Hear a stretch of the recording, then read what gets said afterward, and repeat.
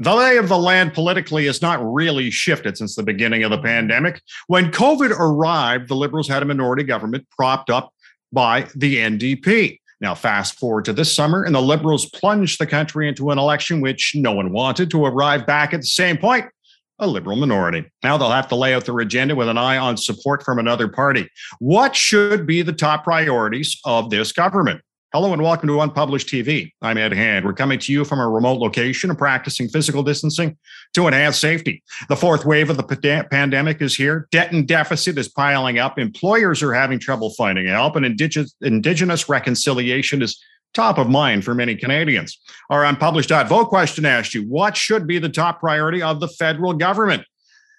The top answer, economic recovery by 49.7%, vaccine mandates at 4.5%, Indigenous reconciliation at 3.4%, climate change 6.1%, electoral reform 24%, foreign policy and trade 1.1%, other 11.2%. However you're watching and listening to our show, whether through our social media channels on Facebook, Twitter, and YouTube, or our podcast channels, iTunes, Google Play, Spotify, iHeartRadio, and more, I'd like to remind you can still cast your vote on this topic at unpublished.vote, then email your MP to tell them why. Now, joining us to discuss the priorities of the new federal government, Tom Parkin is a columnist. As well, Dylan Penner is the climate and social justice campaigner for the Council of Canadians. And Marvin Ryder is an associate professor at the DeGroote School of Business at McMaster University. And I thank you all for joining us to discuss the priorities of the new federal government. And almost half say economic recovery should be the top priority. Tom, does that surprise you at all? No, it doesn't surprise me because there's still a lot of people out of work. There's still a lot of doubt about when this pandemic will be over and when the right time would be to start easing off support programs like the rent subsidy program, the wage subsidy program, or the benefit program for individuals who aren't covered by EI. These are very active issues, and I think one of the first things we're going to see is a debate about that because some of these programs expire in about 10 days. And without that, if you're in Toronto, you may say, well, pandemic's nearly over. It's really not affecting businesses. But, go to Regina, go to Edmonton, go to Calgary. Different story. It's a smaller program. It'll be a smaller program now because there's a smaller number of people that will qualify. But I think it's still a needed program. We'll see how that debate goes in the next couple of weeks. Dylan, what do you think? Are you surprised that almost half say that the number one priority should be economic recovery?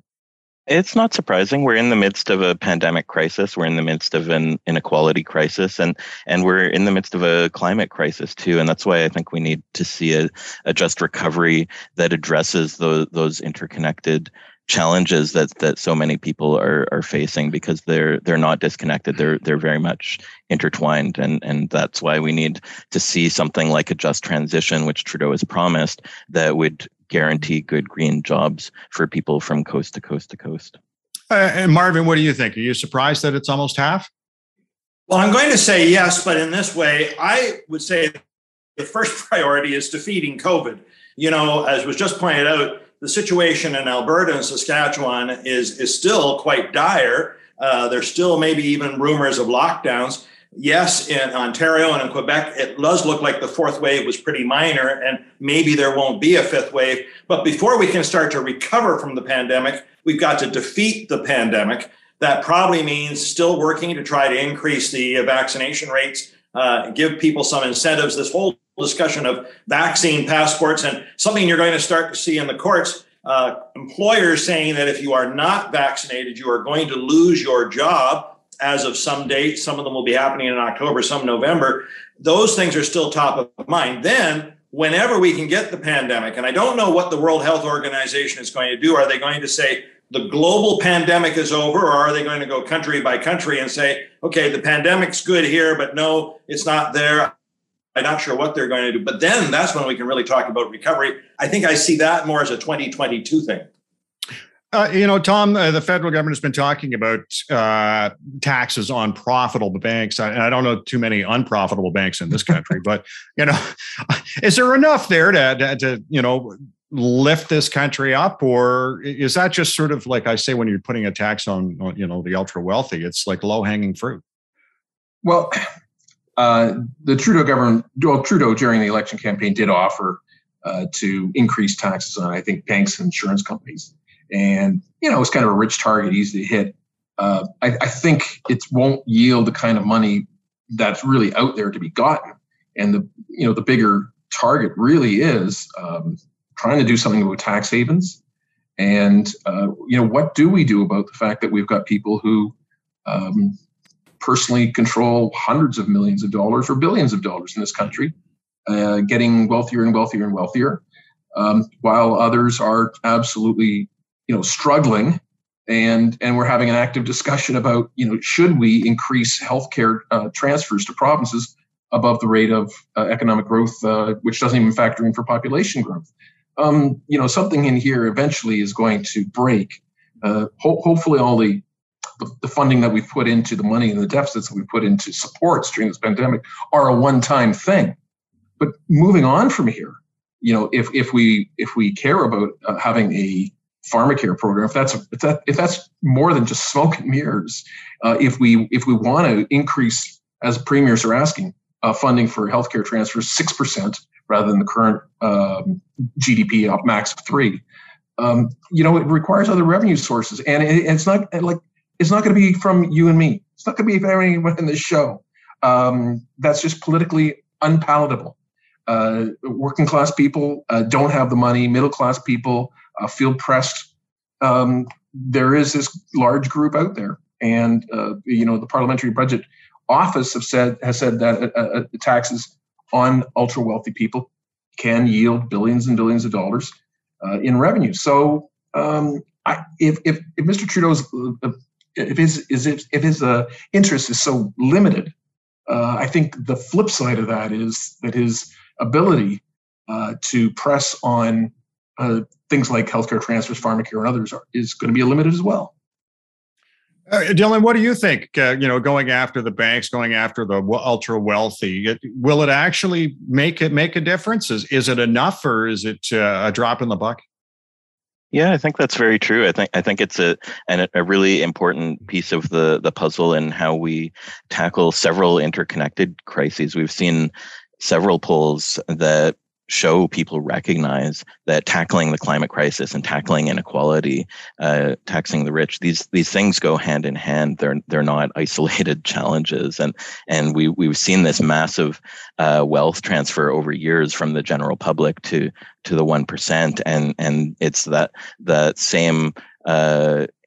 Those institutions of corporate power that are also standing in the way of a just recovery and a just transition and real climate action. And we're just weeks away now from the next UN climate summit. We're likely weeks away from the reconvening of Parliament. And we're at a political moment where Justin Trudeau has promised a Just Transition Act that would address a lot of these challenges and would address the jobs crisis that many people are facing while addressing inequality and the climate crisis at the same time. And so the question is, will he actually introduce that legislation in the near future, since there was a consultation recently that started just before the federal election? And if so, what's actually going to be in it? And that's partly why we're working with groups from coast to coast to organize the Climate Code Red Week of Action this week to basically engage communities in defining what a just transition should look like, so it's not left to the corporate elite. Marvin, I'm wondering, going after, profitable banks, ultra wealthy, I'm in particular with the banks, I'd be kind of curious if you can start taxing banks more. What's the impact on the financial sector? Well, if you don't mind, let me just turn that discussion ever so slightly. The ultra wealthy, boy, that's easy. Well, let's go after the rich. There are only 65, count them, 65 billionaires in Canada.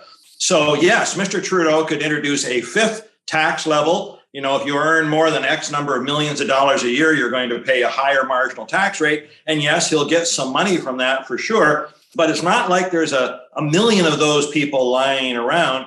To get to the top 1%, I believe you have to earn something like $250,000 or $260,000 a year.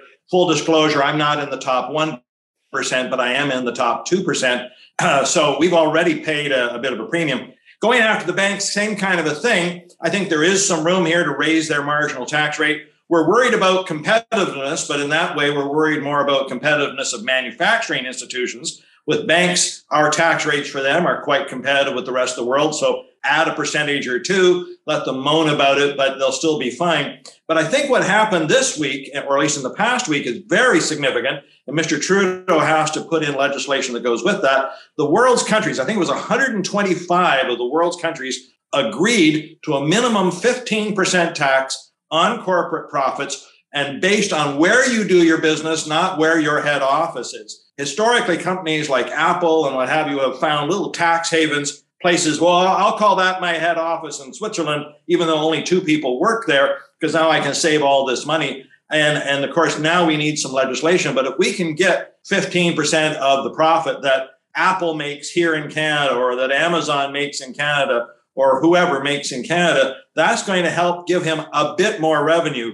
But look, I think the other challenge here is, even if he gets more revenue, what's he going to do with it? Our books aren't balanced. So before you start launching 12 new programs that are each going to have multi-billion-dollar price tags, we've got a real problem, for instance, with the old age security system. Last year, $57 billion for it in 2020. It'll be $80 billion by 2025, just based on the growing aging population in Canada. We just need money to keep our current programs going. Tom, and this is something Marvin had brought up earlier. It was regarding vaccine mandates. And the Prime Minister announced when this election, or the last election, was called, that was the reason for it. Let people have their voice on that. Was it just to differentiate himself from the Conservatives? Well, my own opinion on this, Ed, is that the vaccine mandate passport thing should have been done months and months and months ago. We know that bureaucrats in the federal government were looking into it. There was, any number of people like the people here in this show talking about it in the spring. And wow, makes sense. This is the kind of thing that we got to do, right? This is how we're going to let businesses try and stay open, even as this virus circulates. Then they pitch it, the Friday before an election call on Sunday, and say, we'll do it after the election. I mean, to me, that was a very cynical move, because they, instead of considering our health first, they just wanted to, it seemed anyway, Ed, that they wanted to use it as an election ploy to crack the corner of the Conservatives. And, the Conservatives, being kind of dopey about this, allowed themselves to be cornered, and shocker, they lost. But where are we? When are we going to have a passport, a national passport? When you fly out of this country, when will you have something to be able to show? We don't know. We don't know the date for that. We know that some public servants in the federal sector will be required to be vaccinated. I'm in favor of that, and I think we've got a date at the end of October for that.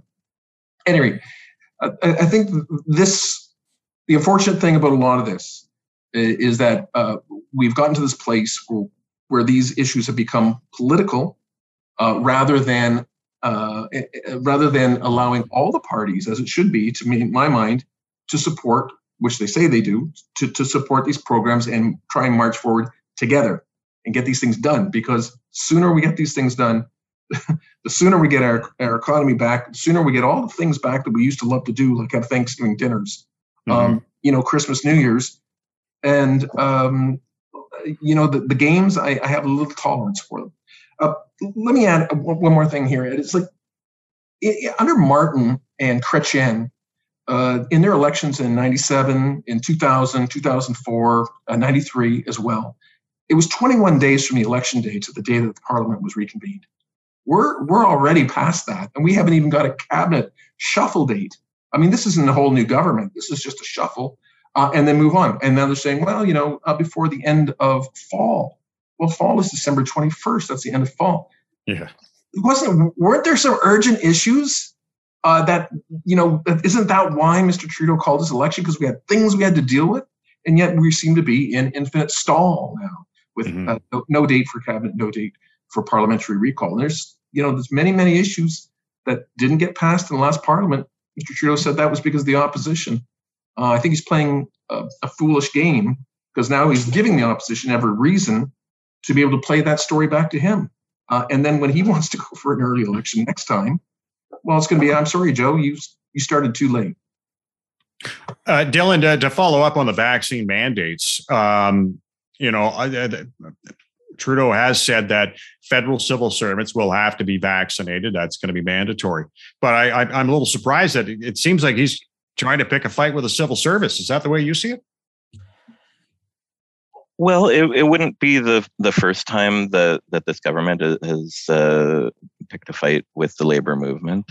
We've seen back to work legislation before. There are many examples, but ultimately a lot of this comes down to what kind of just recovery are we going to have. We've already seen, there's been this track record of serious needs for supports from workers, from Indigenous peoples, from racialized peoples, from communities in general, and again we've been seeing bailouts for corporations, and that's ultimately what the bottom line here is. And as Tom's been saying, there's this distinct lack of a sense of urgency from this government, whether it's the pandemic or the climate crisis or the housing and transit and food crises that many people are facing, and many more. And so we really need to see much more recognition and action from this government when it comes to the severity of the interconnected crises that we're facing, and that's why it comes down to being so important that people take action and organize in their communities, because left to their own devices, we've seen the lack of urgency of this government before, and we'll see it again unless we, in our movements in our communities, get more organized so that they feel compelled to take action. Marvin, when we talk about these vaccine mandates, and you had brought up earlier that you expect to see a fair amount of legal action with employees and employers going to court. How much is this going to, all this court stuff and trying to figure out who gets vaccinated, who doesn't? How do you see that impact in the recovery? Well, it's going to be a mess. It's just going to be a mess. There are two laws that are sort of going to come into conflict.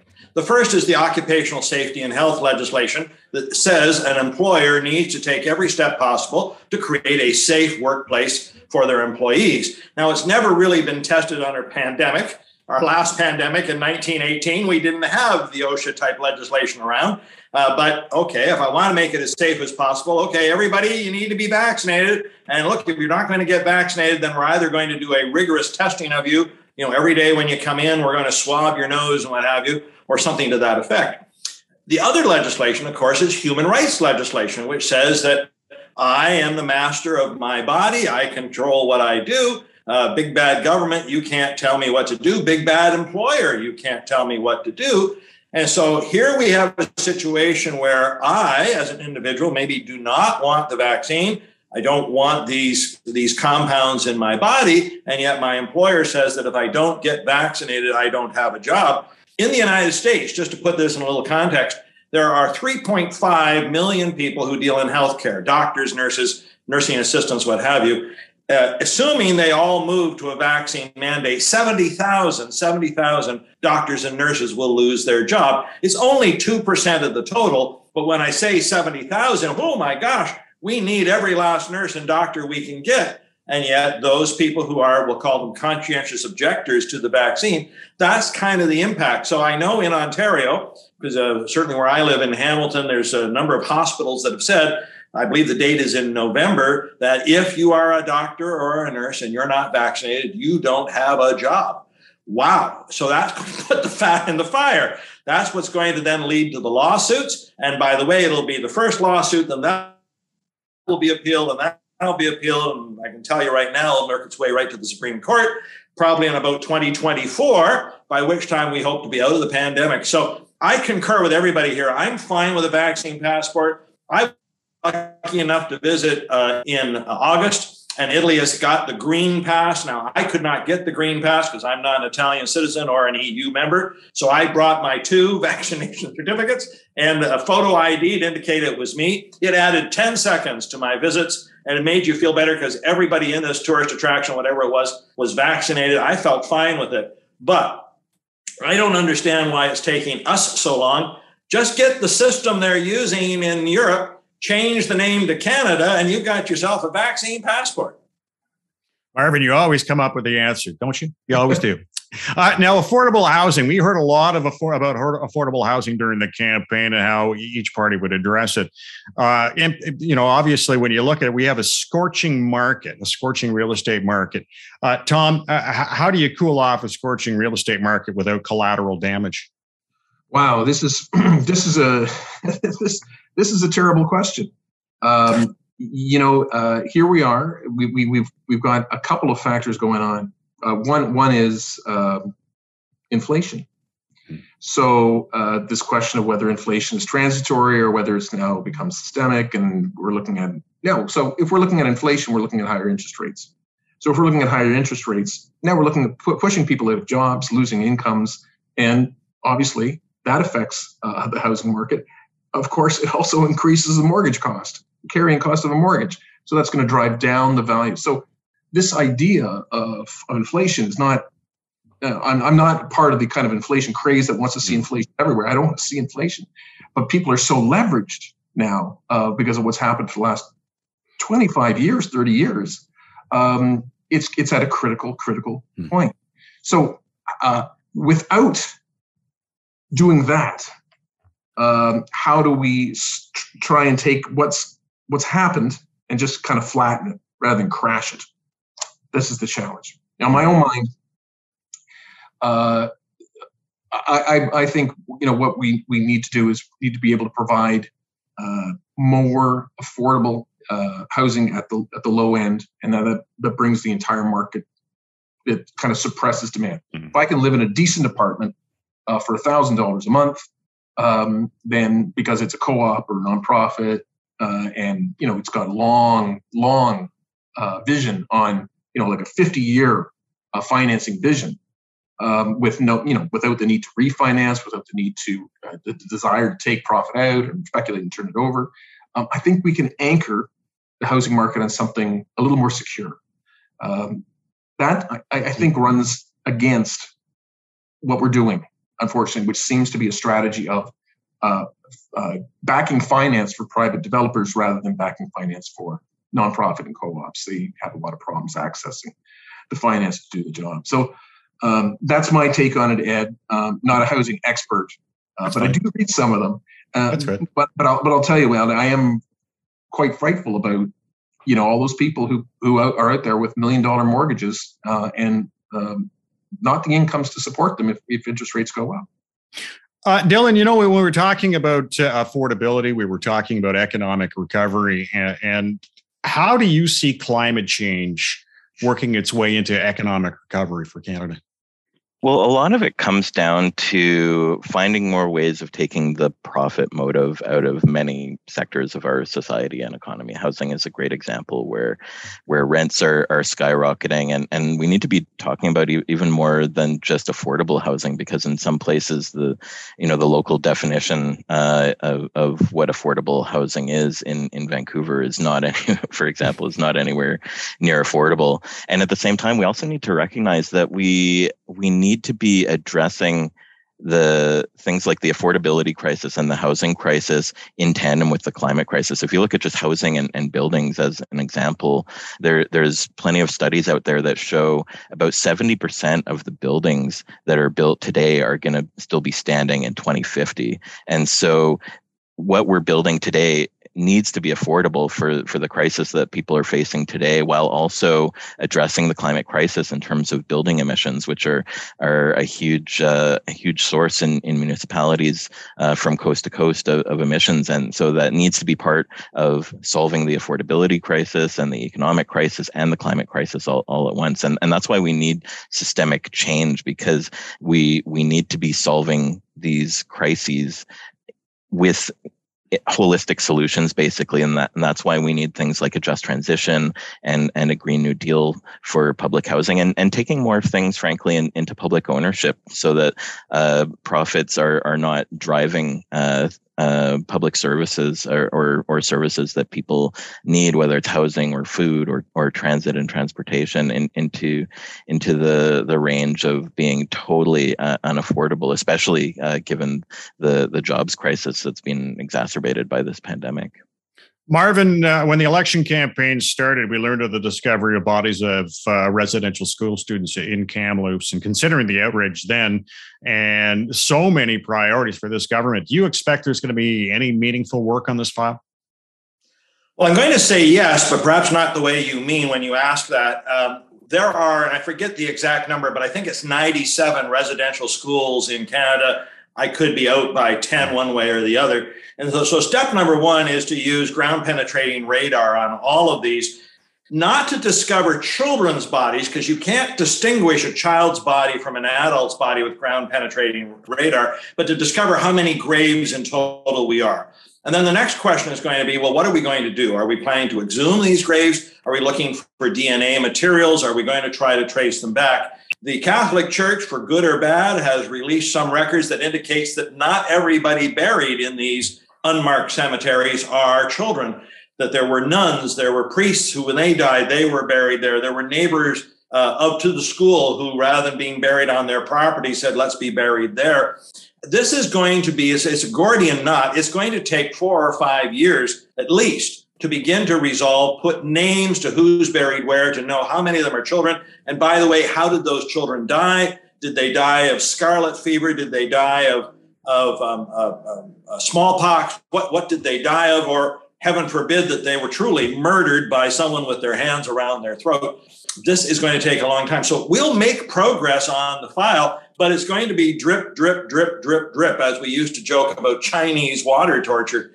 It's going to make the situation, it's like rubbing a wound and you're just not going to let it heal. You can't begin to get it healing until we know what the scope of that issue is. So we will make progress on it, much like we have made progress on making sure First Nations have clean water. When Justin Trudeau took over back in the dark ages 6 years ago, 153 boil water advisories. Today it's below 50. So no, he wanted them all gone by 2021, and he failed on that. But he did make progress. And I think this is what we're going to see, slow and steady progress. And one other quick note, Ed, truth and reconciliation does not happen overnight. You know, this was this year, the first, September 30th was the first Truth and Reconciliation Day. It wasn't the last. So we're going to have to keep listening, keep hearing stories, keep being respectful. It's going to take a long, long time to heal. And when I say a long time, we could be measuring that in decades and decades and decades, while we're trying to tackle these other crises. All right. And folks, let's just go around the horn one last time. Tom, we'll start with you. How long will this minority government last? Well, I suspect the fate of this government is tied very much to the fate of Justin Trudeau himself. And if he stays around, then I think it's hard for him to pull the pin early because of the controversy that he unleashed by doing it this last time. If he retires, he says, he's already kind of shown signs that maybe he's not too interested in this anymore. I think the length of time, the Tofino thing was a kind of evidence. And then the length of time bringing Parliament back, I think, is more of that. If he goes and say Chrystia Freeland succeeds him, I think then she's got an argument that she needs a Democratic mandate and calls an election. It's not kind of the same situation as with Trudeau.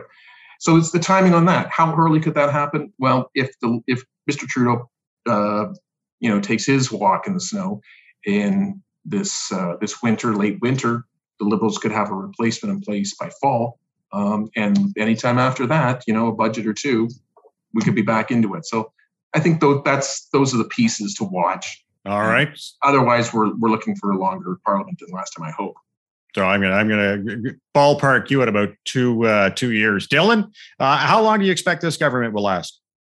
I think it's anyone's guess at this point. I think regardless of how long it lasts, I think the question is what is it going to do, and what are people in communities going to do to make sure that this government lives up to what people from coast to coast are demanding in terms of addressing the economic crisis and the climate crisis and the pandemic, and that's why, again, I encourage folks to get involved in the Code Red Climate Code Red Week of Action. We're organizing this week at Canadians.org/Green New Deal. There are over 50 actions so far confirmed from coast to coast, and people are planning to flood Parliament with waves of petitions for support for a just transition to make sure that however long this government lasts, that it is actually prioritizing the kind of good green jobs that people need, and supporting the workers who are in industries that need to transition, and supporting workers who are already doing low carbon work, but are not experiencing decent fair wages or decent working conditions, and we need supports for them as well as migrant justice and all of the interconnected challenges we're facing. And I think a big question as well is going to be how this government either addresses colonialism or continues to perpetuate it. Getting back to the residential schools question, and how that goes hand in hand with this government's approach to building pipelines through Indigenous territories without consent. You can't separate those issues, and those are going to help define what kind of movement responses we see. We've seen in the last several years that there have been various uprisings from various movements directly in response to this government's actions and inactions, and I think that's going to be a big part in how long this government lasts, and as well whether or not it enacts policies that reflect what people and communities are calling for. What do you think, Marvin? How long will this government last before the next election?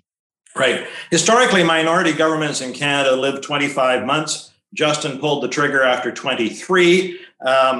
Assuming it's his to decide, I think his lesson was go longer. So I'm thinking it'll be more like 30 months, 2.5 years. But keep in mind, a minority parliament is not completely in Justin's hand. The Conservatives and the NDP could trigger a motion of non-confidence. Having said that to you, Aaron O'Toole is somewhat chastened. I think he really thought he was going to be the savior riding over the hill, the White Knight, and the White Knight didn't win, didn't do well. If anything, did a little worse. Even Jagmeet thought he'd be riding a positive wave, and he didn't get that much out of it. So we've got, I think, a good 2 years, but I think all things being equal, 2.5, do it in the spring rather than middle of the winter. So that would get us to what, 2024? That's what my bet is. All right. Well, folks, I want to thank you all for joining us. Our Unpublished TV panelist today, political commentator Tom Parkin. Dylan Penner is the climate and social justice campaigner for the Council of Canadians, and Marvin Ryder, associate professor at the DeGroote School of Business at McMaster University. Coming up on our next Unpublished TV, will electoral reform come to Canada? Thanks for watching Unpublished TV. Stay safe. I'm Ed Hand.